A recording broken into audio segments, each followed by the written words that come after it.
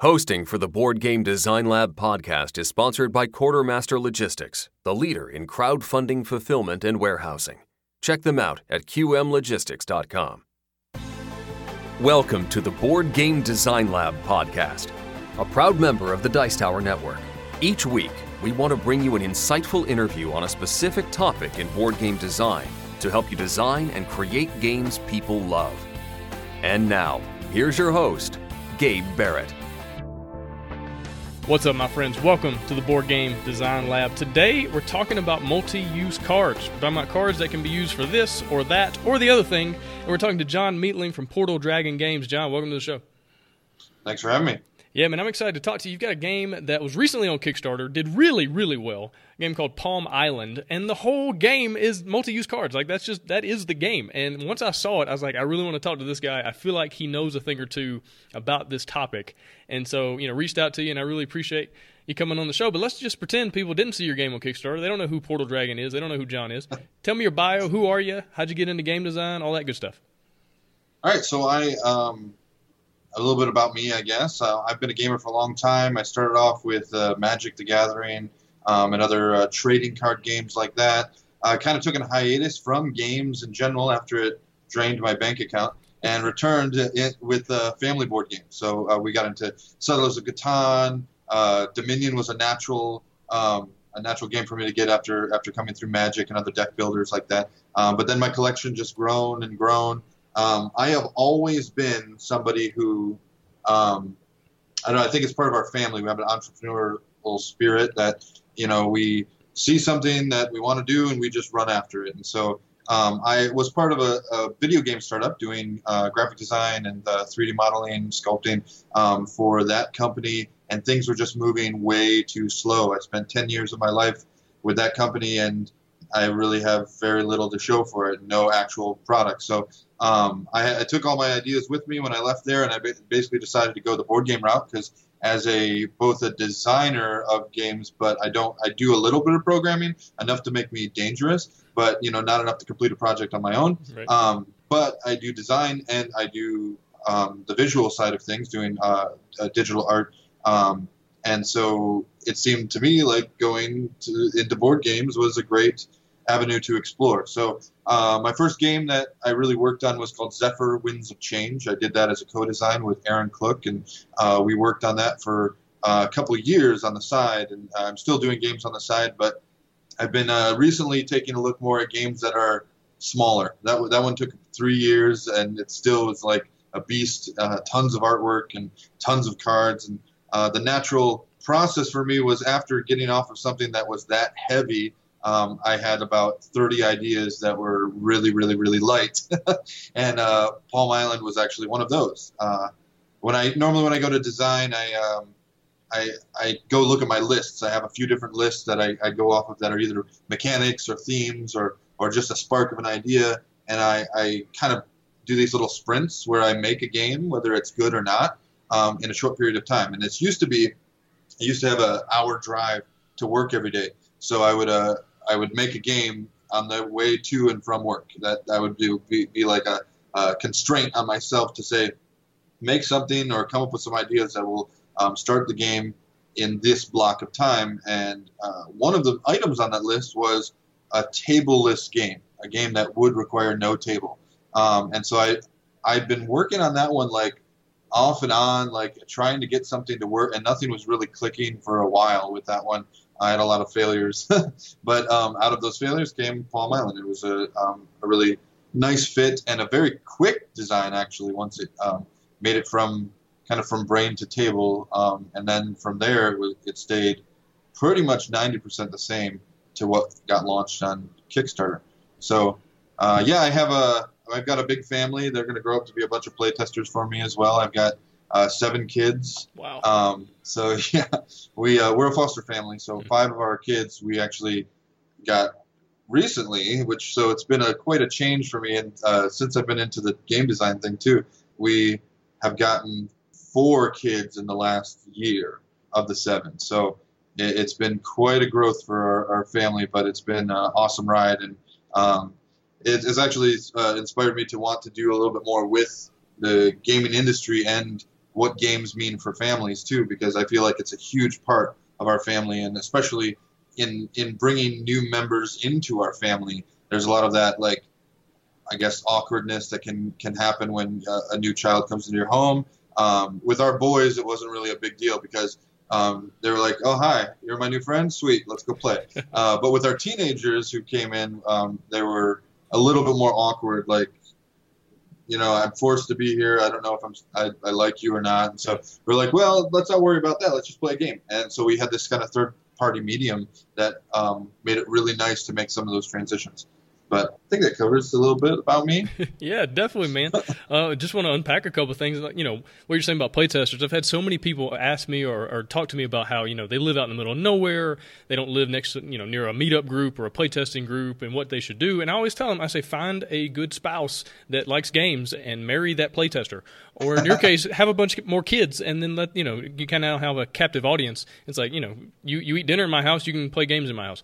And so that's one way to look at it. But, what you're talking about with the family, and you now have a vested interest in the gaming industry because this is something that your family does. I think that's really cool. I think that's what a lot of people are finding in this, so to speak, renaissance of games, is that it gets people off their phones. It gets people to a table where they get to hang out and talk to each other and get to know each other and tell stories and laugh and have fun and all that. And that's one of the power of games. And so thank you for being part of this. Thank you for doing what you're doing to bring more people to the table. And so let's talk a little bit more about Palm Island. Give me just like the brief synopsis. You mentioned a little bit about it, but let's get like a brief what is it, and that's going to lead us into the topic of the multi-use card. So tell me about the game.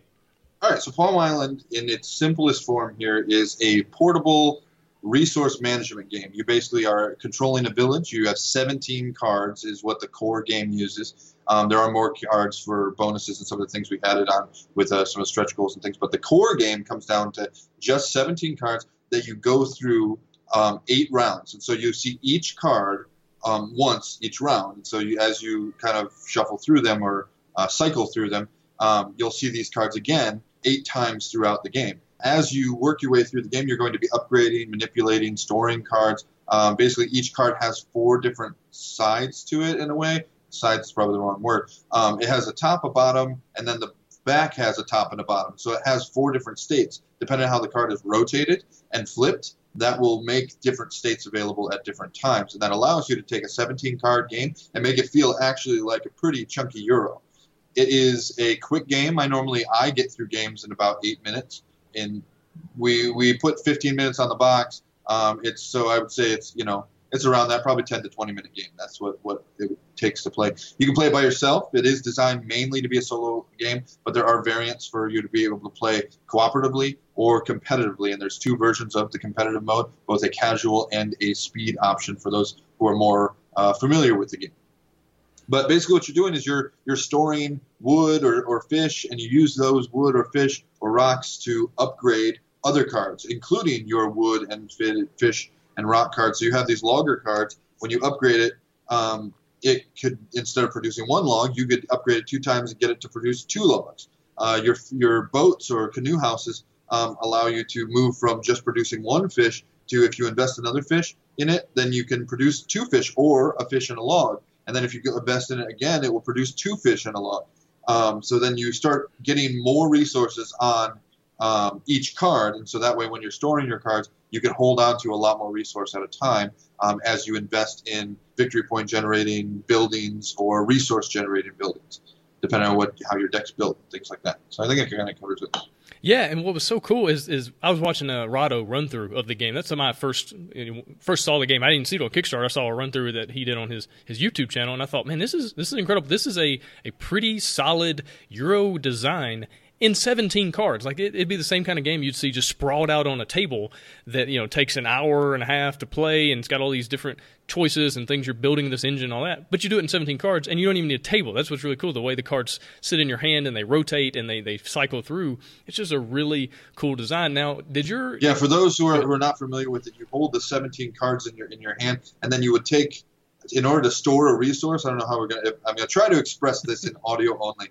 If you haven't seen it, this is how it basically works. You take the top or the second card, whichever one you're going to interact with, and if you're going to store that resource, and that makes it so it's available to pay into others, you turn it So it's instead of portrait, it'll be landscape. So you turn it 90 degrees, and then you stick it in the back of your deck, and just the side of the card, which is the top of the card, sticks out of the right side of your deck. And so now you can see I have 1 wood. And if you were then going to store another resource, that would poke out beneath it. And so you start to see these sticking out the side of your deck, and they hold their position in the deck too. As when you use them, they just rotate back up into the position that they were originally in, and then they hold their position. So as you work your way through the deck, you start to become more familiar with, oh, I know I've got a bunch of resource here, and then I've got a temple right after that, and I want to upgrade those resources so those can feed into that temple. So you know that's like in the front of your deck, and so every time you come to the front, you go, oh, I need to save. I need a little bit more rock because I don't have enough rock in the front of the deck, so I got to save it at the end of the round so I can have it at the beginning of the round. And you can make kind of plans ahead as you've been manipulating your village. Yeah, for sure. And now you mentioned at the beginning that you got into games with Magic the Gathering and all that. Now, I remember that's how I got into games, too, playing a ton of Magic when I was in college. And I remember there were a bunch of multi-use Magic the Gathering cards, where you have the card and the top does this, the bottom does this, and it's kind of all split into 2 different cards. Did that have any kind of influence on this game? So, I don't know. This I don't think so. Now, it's hard to say that in any game design, to say exactly where the inspiration came from, because I'm not going to say it came solely from me and I'm the only one who ever had this sort of idea, because I've seen cards that have been used different ways, different times. But I mean, this really came down to I needed it to be portable. And so I was trying to figure out, okay, if I rotate it, because I originally was just going to have it be that when it flips over. And then I was like, well, I need more out of each card than just one change. And so I was like, well, I'm not really using the whole card, because I had a bunch of different plans for what I could do with the cards and how much information would be on there. And so then it just turned into what I played originally with what would be on revealed with cards that were on top of each other. But I don't know, it quickly moved into using them when they're rotated 180 degrees and then flipped over, so that it would have 4 different states. So, like I said, I don't think there's a specific thing, but I take influence from anywhere I can. So I actually don't even remember that many multi-use cards or any multi-use cards that I can pull specifics out from Magic the Gathering, from my experience anyway. Yeah. But those sound really cool. Yeah, I had a few in my the main deck that I used. I had a few in there that you could pay this much and do it this way, or you could pay this much and do this other thing. And so you always had a couple different options on the card based on what strategy you were trying to take and all that. And it was just a really interesting extra little choice. Nothing complicated, just extra little choice in there, just to kind of give you some more options. And so, all right, let's go. You mentioned the constraints of I guess my question is why make a game like this? You mentioned that you wanted to make a tableless game, and so the whole game sits in your hand. But I guess the bigger question: why make a game with multi-use cards when you don't have to? What would be if somebody was thinking about this as for their own gaming ideas or projects or whatever? Why would you suggest making a game with cards that do more than one thing on each card? Well, I mean, there could be a lot of reasons. My reason, of course, was because I wanted it to be portable. And I could have easily made it that it had double the amount of cards in there, but then you'd be holding more cards in your hand, which really, at that point, it wouldn't be that many, because then we're talking about 36 cards instead of 17. So that's not a lot. I mean, you can hold a whole deck. You can hold 52 cards. But what I also wanted to have happen was I wanted you to use the same cards again to show your investment. So that it wasn't like, okay, I've got a new set of cards, I've got different cards that I'm seeing. Because if you do have 52 cards, how long is that game going to be for me to be able to see the same card again and say, oh, I made that, I influenced that card? Where when you have a board out there, you go, okay, or a tableau or something like that you're manipulating as you're building your engine. You go, I've been making these changes, and now these are acting differently because this cube is now in this position as opposed to that position. And so my constraint made that have to happen on the cards. Now, some other reasons I think it really ends up bringing down to interesting choice. So having a choice feel back to interesting to make the player feel clever. You want to have a lot of options open, and then have the different avenues interact very differently. So having the cards act differently on the same card makes you feel even more clever, rather than just saying, oh, I never read that card. You say, no, I used this same thing in a different way than a different player may have. Actually, one of the games that I played most recently that has a multi-use cards that feel like that is Gloomhaven. So Gloomhaven, for those who haven't played it, you have to pick 2 cards before you start the next round or the next turn. And you pick those 2 cards. Both those cards have what is initiative on them, and that kind of defines that. But the bigger thing about it is that you have to pick the top of one and the bottom of another. And every card has both an advanced use and a basic use. So if I use the top use of either card and it's the basic use, it's just an attack for 2 damage. If I use the bottom use, it's move for 2 move. And those are the most basic actions you can take with those. But when you have those 2 cards, you have 2 separate types of options. So I have to pick the bottom off of one and the top off the other. So you set yourself up to say, okay, well, I ran into this room up to these guys, and I want to have a few options open. So if I swing my sword like this and they react one of 2 ways, I want to be able to have options. So it kind of lets you feel that way in the game to say, I've made this plan, but I have a backup. So I want to do A from card 1 and B from card 2. But if that doesn't work out because my plans were foiled and the skeletons got to go before me and they rushed me, and then I want to, instead I'm going to run away, and then I'm going to activate this stealth ability or something like that. And so that gives you this, you're making 2 plans that hopefully will come out. So if plan A gets foiled, you don't just feel like, well, the game screwed me over. You say, no, I've got this backup plan and now I can execute that. So to me, it's a lot about allowing the user to make clever decisions. And so that's one of the things I try to do also with the multi-use cards, is make them feel invested in their cards, invested in what they've created, rather than just, well, I did this in the beginning and that's going to allow, because I could have made it be that you never go through the deck again and you just have 52 cards and you go all the way through the deck. And so what you do in the beginning matters with what you do at the end. But one of the biggest things that I was concerned about was distribution, and too many cards made it really hard to say, I can't get back to what I need. I could have, Magic, that classic mana vein, where you have so many people trying to preset their deck before the shuffle to avoid a mana vein, or build yourself where you won't have that kind of screwed by the shuffle event, and so that was another reason for that. But.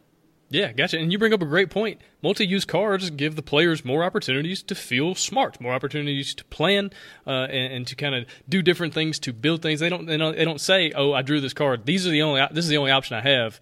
Oh well, I guess I'll do this because the game has done this."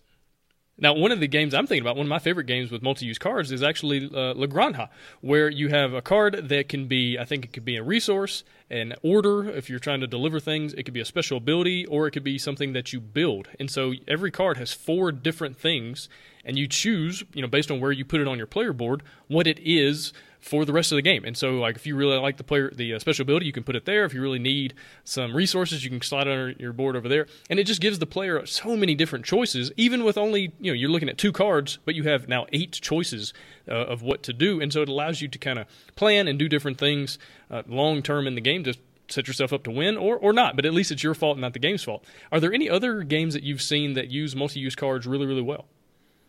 Yeah, there are. I want to speak a little bit to what you were saying with that, because the using the cards like that, where you basically have one of 3 or 4 different choices to do with that card, that actually ends up kind of creating a negative impact in a way that you have to kind of weigh that decision. Yeah. That you, instead of just saying, okay, I drew a card and Candyland, I go to blue, or something, the game plays you at that point. But giving the player the ability to make the decision to say, okay, I really need this resource, but that building would be amazing. And so so now I have a tough decision to make. And that makes you feel more invested in the game, rather than just saying, well, I'll just do the obvious choice. Then you really don't feel as invested, that you've created this whole story arc that you've created, that at the one time I made that decision to not get the resources I needed for this other plan, so I could get that building, and then that building ended up panning out for me in the end, and that's what won me the game. You want those kind of moments in the game where the player feels like that event changed their whole outlook, or changed their chances of winning and stuff like that. So yeah, that's really good for that as well, to play into that. Another one I'm thinking of is Steampunk Rally. So during the draft mode of that, you can choose whether you want a card to give you energy, or that you're going to use the part or use the ability on the card. So that one I think has 3 options on it, or is it 2? I forget. It's been a while since I played that one. But very, very similar to what you were explaining about the multi-use cards, and you basically have choices on how to use those cards. And if you choose one, that makes it so you can't utilize the others, which I really like that feeling and saying, man, I don't know which way is the right way to go, which, of course, it all depends on your target market as well, because there's certain games you don't want that in there. You don't want that party game to have, that analysis paralysis going on, that it's going to just kill the momentum of the game. You want to give people the run. And I liked it in that one, too, that was in a draft mode, that you made those choices all simultaneous, so I didn't have to wait for another player to make their decision. We're all making those decisions at once. Now, of course, inevitably there's going to be somebody who takes longer, but it's not nearly as bad because I've taken my turn during that. So that was definitely a clever use of that, and utilizing the drafting, the simultaneous turns mechanics as well to heighten that. So that was really cool. Yeah, definitely. I think that's something to really think about if you have multi-use cards, especially if you give players a lot at a time, is to realize the downtime it potentially creates, and how can you reduce that if you can allow players to make the same choices at the same time, so you're not just waiting on one person, you're kind of doing it all simultaneously. I think that's a way to go. Another game I love is San Juan, and this kind of shows how cards can be used in multiple ways, not just because what's on the card, but where you put the card. So if listeners, you're not familiar with that game, you have a hand of cards in your hand.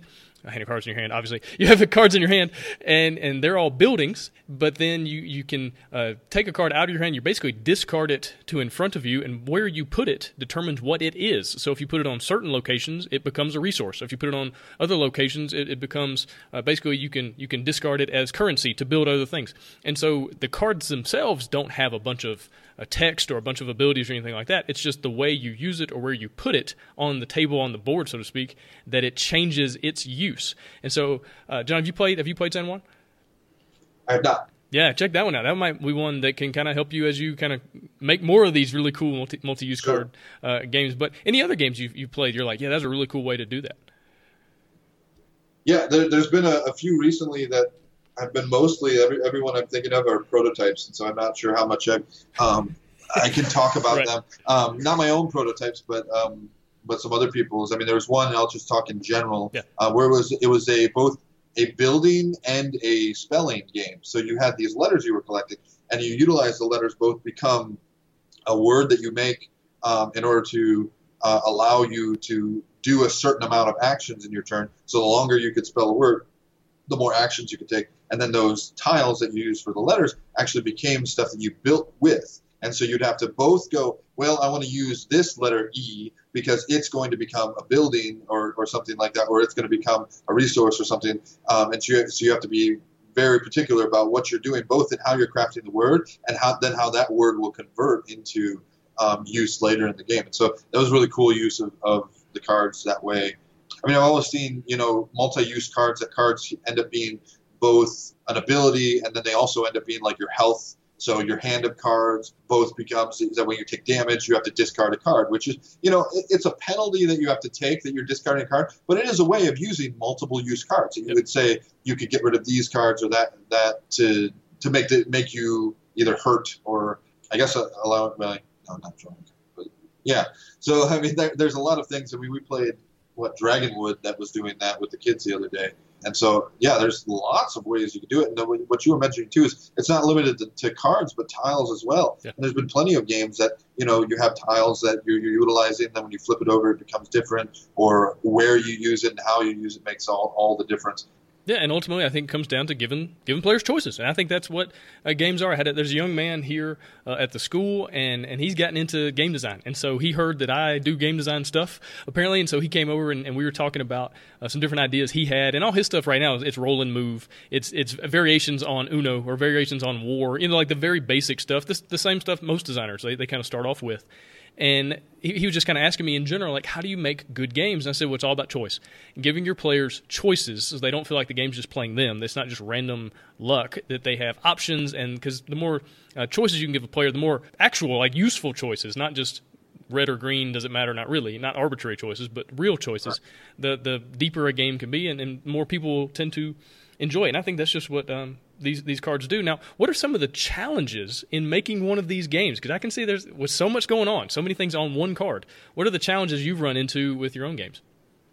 Yeah, so using the multi-use cards definitely brings in a lot of balance issues that you can't as easily math it out in a way, and it takes a lot more, I guess, experience to figure out when you have a card that's going to be converted into something else, especially if you're going to be using that it could be used one of three ways. Well, you have to say, okay, is me using the resource of this card equal to me using this card as a building? Because if it isn't, then there is no choice there. Then you should always take building X, because when building X comes up, I'm always going to take it because it is more profitable than any of the other choices there. So you want to be very careful about that when you're looking at one card that could be used from multiple options in that way, you definitely want to make sure that they're equal, or at least that there's not going to be a single choice. Because if there's a single choice, there is no choice. Right. So you want that to always be available for the players. Now, in Palm Island, it uses it a little bit differently in the fact that I'm utilizing one card to transform into a different form of the same card. So the card, when you invest in it, it flips over or it rotates, and then that card, when you go to use it again, will be improved. And so with that was that was something I really never dealt with before. And so it was kind of interesting, and I was actually astounded at how well everything just clicked together. I did end up basically – I ignored the card side of it at first, and I basically looked at, well, if it was on a board and I was just moving cubes up a track, what would be beneficial here? And saying since there is only 17 cards, you get through them pretty quick, and so the order they're used in didn't affect it too profoundly.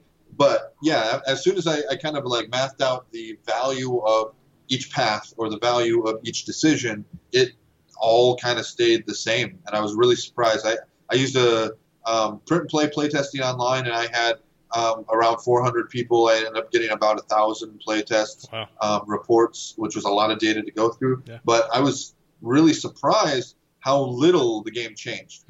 So from me taking it from the really rough prototype, which then included also the Excel spreadsheet that kind of mathed out what everything I felt their values were. Really, there was only one change there. I just ditched a single card that I was just causing issues, and I just removed it from the game. The game was originally 18 cards. Now it's 17, and that solved all of the issues that were happening in the game. And then from the playtesting, all I did was I had to adjust one card's costs, and that was the only change that happened to the core game. I added feats. I added which are achievements you can earn as you play, and I fleshed out the multiplayer a little bit more. But I was really surprised how little iteration this game needed, which most of my games, I go through tons of iterations, and I was really worried about this one. I was it's kind of concerns me that I don't have as many iterations. Yeah. But through the playtesting, that really kind of proved that it was just an idea that clicked really well. So yeah, sometimes that happens. I think was it Vlado Chvátil that did Codenames? Yes. Yeah, I spoke with him at I spoke with him at Gen Con. It was 2 years ago, talking about Codenames, and he was like, yeah, he felt the same way. Where he's like, yeah, it was kind of a dumb idea, and it just kind of went together. It was like, if I didn't make it, somebody else was going to make it, because it was just inevitable. With this, how he felt is that it was so simple that it just, and he spends so much time on these other humongous games like Mage Knight and stuff, and they're so in depth and have so much going on that he even feels like Codenames is kind of it was silly to him how easy it was to make, Well, it was almost like cheating. And what I heard, he made the game and he thought, there's no way it's this simple. There's no way the game could be already good. And so it took he spent 6 months trying to break it, trying to figure out surely this doesn't work, right? And it just never broke. It just kept working. And now, a bazillion games and variations later, it's just an incredible game. So every now and then that kind of stuff just works out. Now, tell me about the one card that you got rid of. What was the problem? What was it doing that kind of messed everything up? So that was a card that was supposed to give a different sort of path to victory. I kind of resurrected it in the feats in a way, and it was supposed to be that based on what you were upgrading other cards to, it would give you points related to those, but it was just its cost and its value of what it returned just never worked out right. And so it ended up being that it would cost too much to invest or too little to invest, and you get too much of a return out of it. I didn't want to get into any sort of fractional values or do too much math to say, well, for every 3 of these cards you have, you'll get 1 point. Or I didn't want too much of that, because right now the game was you just look at the cards. The cards have on the top left the victory point number, and you just go through and count them, and that's how you end the game. And so I didn't want it to be all this extra weird math. Now, I did resurrect some of that with the feats, that when you earn those, you can invest in them and then get those. But it was just not working as part of the core deck. And so that was some of the issues it was having. It was just balance issues. But. Yeah, makes a lot of sense. Now, were there any other challenges that you ran into, or with the playtesting that playtesters kind of brought up and you're like, wow, I never thought about that? Anything like that? So the biggest challenge for Palm Island was actually the physical mechanics of the game. Explaining that was kind of funny, because most of the time, when you're dealing with the rule book, it is astounding to me how the simplest things are the things that get messed up the most. Right. So when we say in a game, we say draw cards until you have a hand of 5 cards. We would say that, and everyone would know what we're talking about, right? Yep. But some people would be like, well, let me get a piece of paper so I can draw those cards and I'm going to draw what they look like. Well, I'm just saying. So there's a lot of terms, and there's a lot of things that we already have, a lot of preconceptions that we lean on as rulebook writers. And so when you say a hand of cards, so you just have we don't tell them how am I supposed to hold these hand of cards? Can I lay them out can I put them in this little holder that I have since my hands are too small? There's a lot of things people do that they kind of, I guess, house rule it in a way. So my kids, if it's a game that doesn't matter, I say, go ahead, open hand, lay them on the table. We have these little card holders, and none of that matters to the game. But we all understand that having a hand of cards basically just means I have a set of secret information that is a number of cards that I can use myself.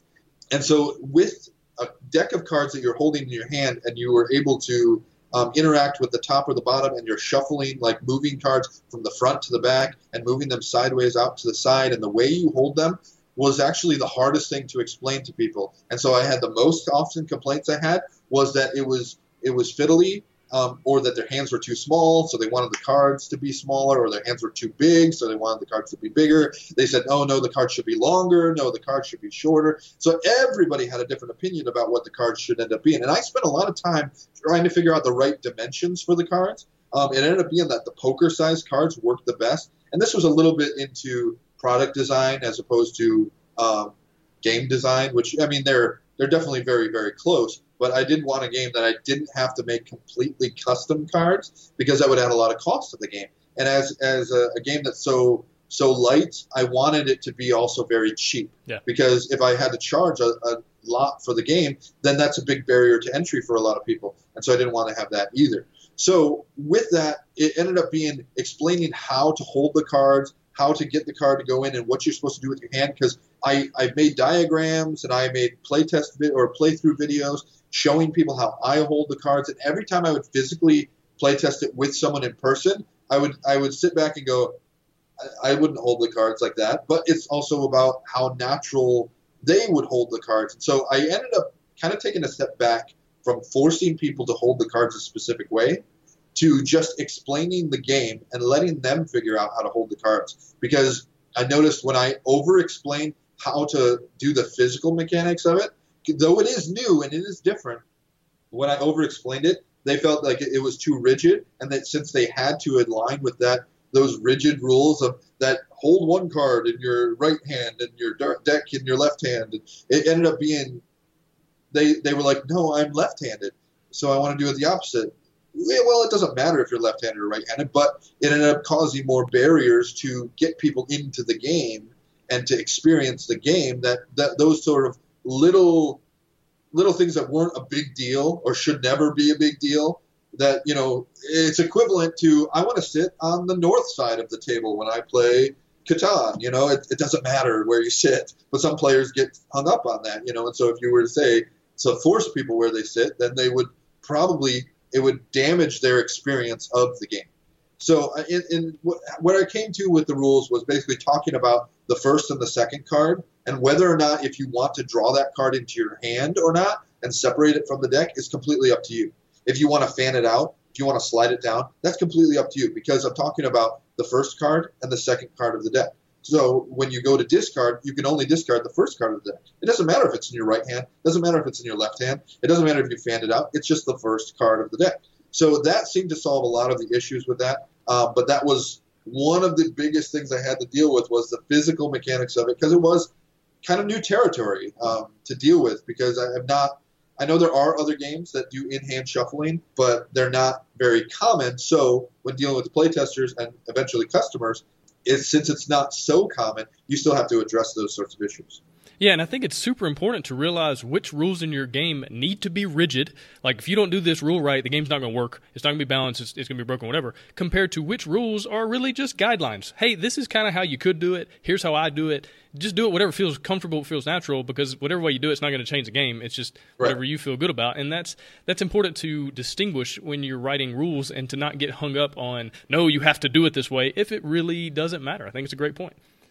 All right, so we've mentioned a lot of advantages so far with multi-use cards. Any other things that you would cite as an advantage, just a good reason to make games that have these kinds of cards, or make a game that's only these kinds of cards like you have? Yeah, so one of the advantages I would see is multi-use cards reduce component quantity. So then if you have multi-use tiles, multi-use cards, you're talking about cutting your component count in almost half.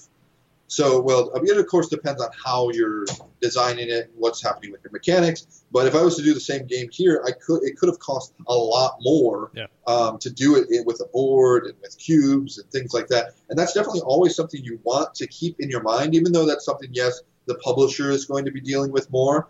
The publisher also doesn't want to have to redesign the whole game in order to make it worth them printing. So if you have some sort of rigid, I need to have this many dice in the game, well, that's going to be a lot harder for some publishers to say, yeah, we can make that game, because they're going to see, how much can I sell this game for, how many components are in it, and so there is a lot going on when we're designing the game. So we're not just designing a game, we are designing, most people are designing a product. And of course, if you're designing a game that's just for you and your family and everything, that's awesome. That's fun. Go ahead. But if you're designing it to pitch to publishers, you definitely want to keep componentry in mind. And so if you can do something clever with the components, it's not only going to save money, but it also makes it more of an interesting, like that could be the hook to the game, to say, oh, this is what sets it apart, is it utilizes things in a different way and makes you feel clever in a whole new way. Yeah, for sure. And this is something Jamey Stegmaier talks a lot about, with having a game, or making sure a game has a must-have component, right? That there's something in that game that isn't in any other games, that when people walk by, they see it on the table, they go, oh, what is this? I've never seen this before. And so when people walk by your game, they see somebody there, and they've got the entire game is literally in their hands, and the way the cards are fanned out and all that. And it's like, what? How does this game work? I've never seen a game do this in this way. Yeah, we've been talking about that at trade shows. What we should do is bring a lazy boy or a recliner and have people play test the game or demo the game in the recliner, and that would be, everyone would be like, what? Right. What's happening here? And that's, definitely has a visual hook to it. But I know what you mean too, because I see, I'll see games with a similar theme, which is, it's wrong to say, oh, I've seen that theme before, so I don't want to play that game because I have a game that already fills that, when it could be a completely different game. It's just interesting what happens to us in our minds when we see something that we've seen before. So seeing something new and different is what normally gets people to pay attention for the full pitch of a game. Yeah, for sure. Now, let's go into playtesting. You mentioned a moment ago that you had like 400 playtesters. How in the world did you find 400 people to playtest your game? What did that process look like of just finding those people? So I've had a little bit of an issue with playtesters before, because my game, really the Zephyr Winds of Change was my bigger game, and it took so long to work on that one because the game was 2 to 4 hours long, and it had a lot of setup time and a lot of bits and pieces. So I couldn't send prototypes all over the planet. It would cost me way too much money. I did have it on Tabletop Simulator, things like that, but it would just take too long. So what I did for this one, I basically went to with some very targeted marketing. I went to Print and Play Facebook group and a solo gaming playtest group, and I posted a video that was just a loop of me going through 3 of the cards in the deck, and I set it up to be that it would repeat. So it looks like you just never stop going through the deck, which is really what happens in the game. So it was a little like 5-second clip of me utilizing these cards, and then I basically gave the pitch saying, this is a game I'm working on, I'm looking for playtesters, and I sent them to a sign-up form, and I actually ended up getting around 700 responses, and most of them didn't end up doing it for whatever reason. But yeah, it was really just the hook, that visual hook of going, what? A game I can play anywhere? A game I'm just playing in my hand, and it just has that different, I'm moving these cards in a whole different way that made people very interested in. Now, another challenge to the playtesting of this game was that most playtests and prototypes have sleeved cards because it's so much easier to make your prototypes with sleeves, of course. But this game with sleeves is not great because if you have paper and say you throw, like a lands card in there for Magic to give it rigidity, and then you put the paper on either side, it ends up still, unless you have the very well sized. What are these called? Perfect fit sleeves. Yeah, I have something. The perfect fit sleeves.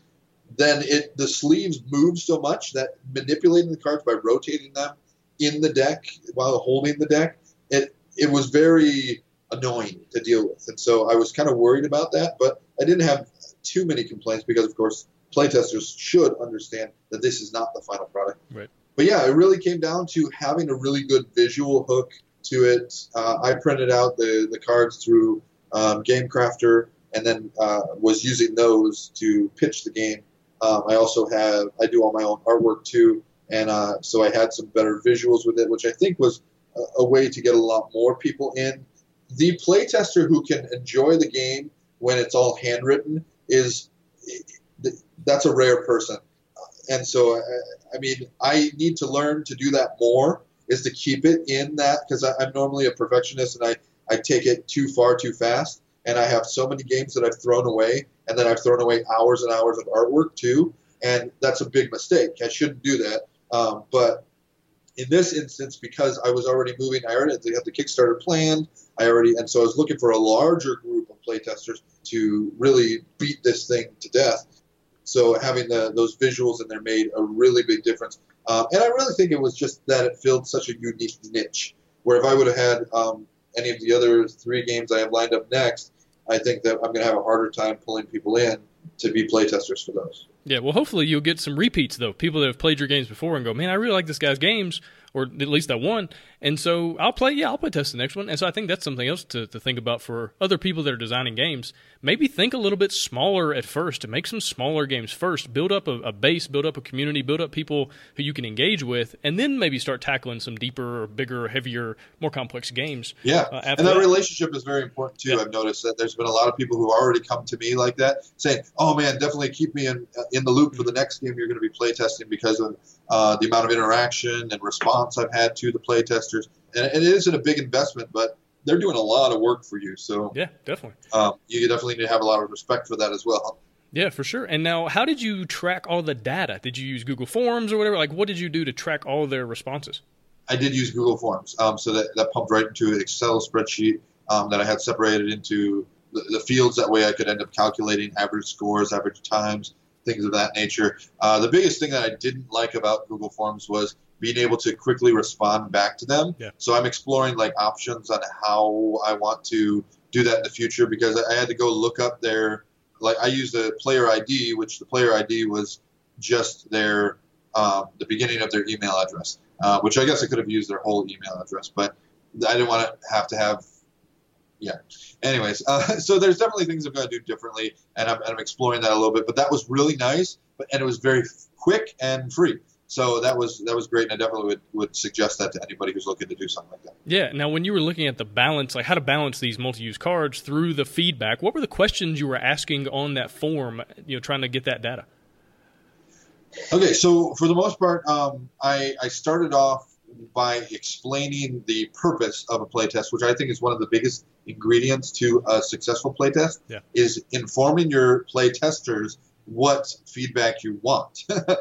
Because a lot of times I think we plop our game down and we just want them to say how much, how amazing this is, and you're the best designer I've ever seen, things like that, which really you should be targeting a little bit more.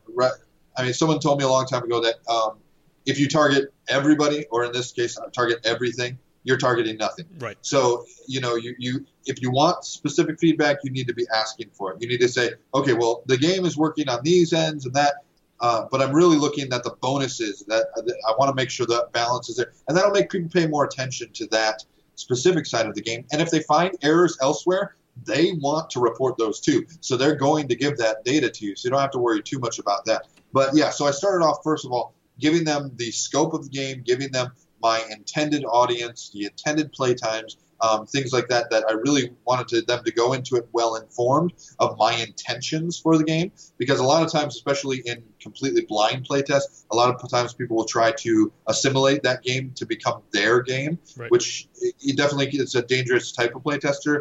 Not that they can't give good feedback, but a lot of times it makes it harder to weigh the quality of that feedback because they're trying to change your game as opposed to make it be the game you want it to be. And that's something, of course, I always try to do as a playtester, is to understand the designer and then what the designer's intentions behind. And then my suggestions should help that designer achieve his or her goals. Anyways, the next thing I did with the questions, I started off with some basic questions about the game length, the points, what was positive about this experience, what was negative about the experience, and then what I had, I forget, but it was basically just a few general questions after that. So I did a lot of it up front of what we're trying to go for, and at that point, and then I had another round of playtesting that I used the same form again, that I did in the email again, told them what it is I'm looking for to test out the feats and things of that nature. So I did a lot on the front end rather than the questions themselves. But through the positive and the negative, that did end up helping me qualify what the value was. Because a lot of times people will only give negative feedback. But to me, I always want to chase the fun of a game. So I do want to know what people enjoyed. And normally you can, in person, I don't ask that question normally because you can tell. If you're watching people, you can tell what they enjoyed, what they talk about is normally what they enjoy. Or a lot of times what negative feedback they gave, that's the part they want to enjoy, and so if you can approve that, that's what they would enjoy with that. But, yeah. Yeah, I think those are really great points. I think it's so important to realize that playtesting your game is not the same as just playing your game. Those are very different things, and how playtesting, you should playtest on purpose. You should go into it with an idea of like what you're trying to look for, what you're trying to accomplish, and just take a more scientific approach to things. If you think about how scientists approach experiments, they come in with a hypothesis. And so if you're coming into a playtest, you need to be thinking, okay, I believe my game is a little bit too long, and so I'm going to watch and see if that's the case. I'm going to watch and see if there's some ways that I can speed that up, I can reduce the downtime, whatever. But you go into it with a mindset of, what are we going to figure out this time? And then you start making changes. Not just sit down and play it and go, hey, was it fun? Yes. Okay, cool. Let's go do something else. That's a very different that's thing. The worst kind of feedback you can get, which is funny because it's like it's what you want to hear. Right. That was fun. But the worst kind of feedback you can get is that. And that's why I think a lot of people have been offended by the whole. We've had some bigger designers or reviewers who have said stuff like, stop playtesting with your family, stop playtesting with your mom and stuff, which there's nothing wrong with that, but it all depends on what type of feedback you're getting. Right. That are they just patting you on the back? Are they saying, wow, you spent a lot of time on this and I need to be nice? I mean, it's not fun to play with rude playtesters, but they do end up normally giving some of the best feedback. If they're, don't. Well, I don't know, because you definitely want people to be pleasant. For sure. That you don't want to, but you also want them to be honest. And that's normally hard to find, to cultivate a good group of playtesters that you can play with on a regular basis. But with playtesters who either are trying to be nice to you or that you don't know the quality of the playtest, like say you just went to some board game night at the local board game cafe or store and you just pulled some random people into it, that is when you can help get a more valuable playtester out of random people if you give them specific criteria to be looking for. Because then they feel like they're answering your question, not attacking your creation. Right, definitely. And it's honestly a little more in line with reality, right? It's going to be random people playing your game once it's on a store shelf, or once it's over at their friend's house, they sit down for a game night and they just start playing. That's more in line with those kinds of people, so you might get more of the feedback that you really need. Now, John, man, this has been awesome. Any other closing thoughts, any advice you would give people who are working on a game or thinking about a game with multi-use cards? So yeah, whether you're working with multi-use cards or anything you're designing, I mean, really it comes down to get it to the table. Yeah. Try it out. Get it physically tested. There's a lot of times I spend too long in my mind, or that I'll like I said before, getting graphics all prepared and stuff. But no, let it be crude. Let it prove itself on the table and get people to play it, or even do it solo or whatever you can do. Which that was definitely a nice thing with Palm Island, that it was a solo game, so I was able to have a good play tester all the time, which was myself. But yeah, no, it's just get it done. Awesome. Well, John, man, really appreciate your time. We're about to head over into a bonus round. We're going to talk about portable games. We're going to talk about games that you can kind of carry in your pocket and then play while you're in line at the movies or sitting in the Lazy Boy or whatever it is. So I want to hear John's thoughts on that. But, man, really appreciate your time. Good luck with Palm Island. When's it scheduled to be available? So right now it is available for pre-order through our backer kit system. So if you go to Kickstarter and look for Palm Island, you can find it there. But we're looking for it's going to actually be delivered in June is when it's going to be available. Excellent. That's actually a really quick turnaround. Another good thing about just having a game with cards and not having to do all the extra stuff. Well, cool, man. Good luck with that, and good luck with everything else you got going on right now. Thank you. Thanks for listening. Hosting for the Board Game Design Lab podcast is sponsored by Quartermaster Logistics, the leader in crowdfunding fulfillment and warehousing. Check them out at qmlogistics.com and find all sorts of game design resources, bonus material, and chances to win free games at BoardGameDesignLab.com. And until next time, keep designing, keep playtesting, and keep creating great games. Did I mention keep playtesting?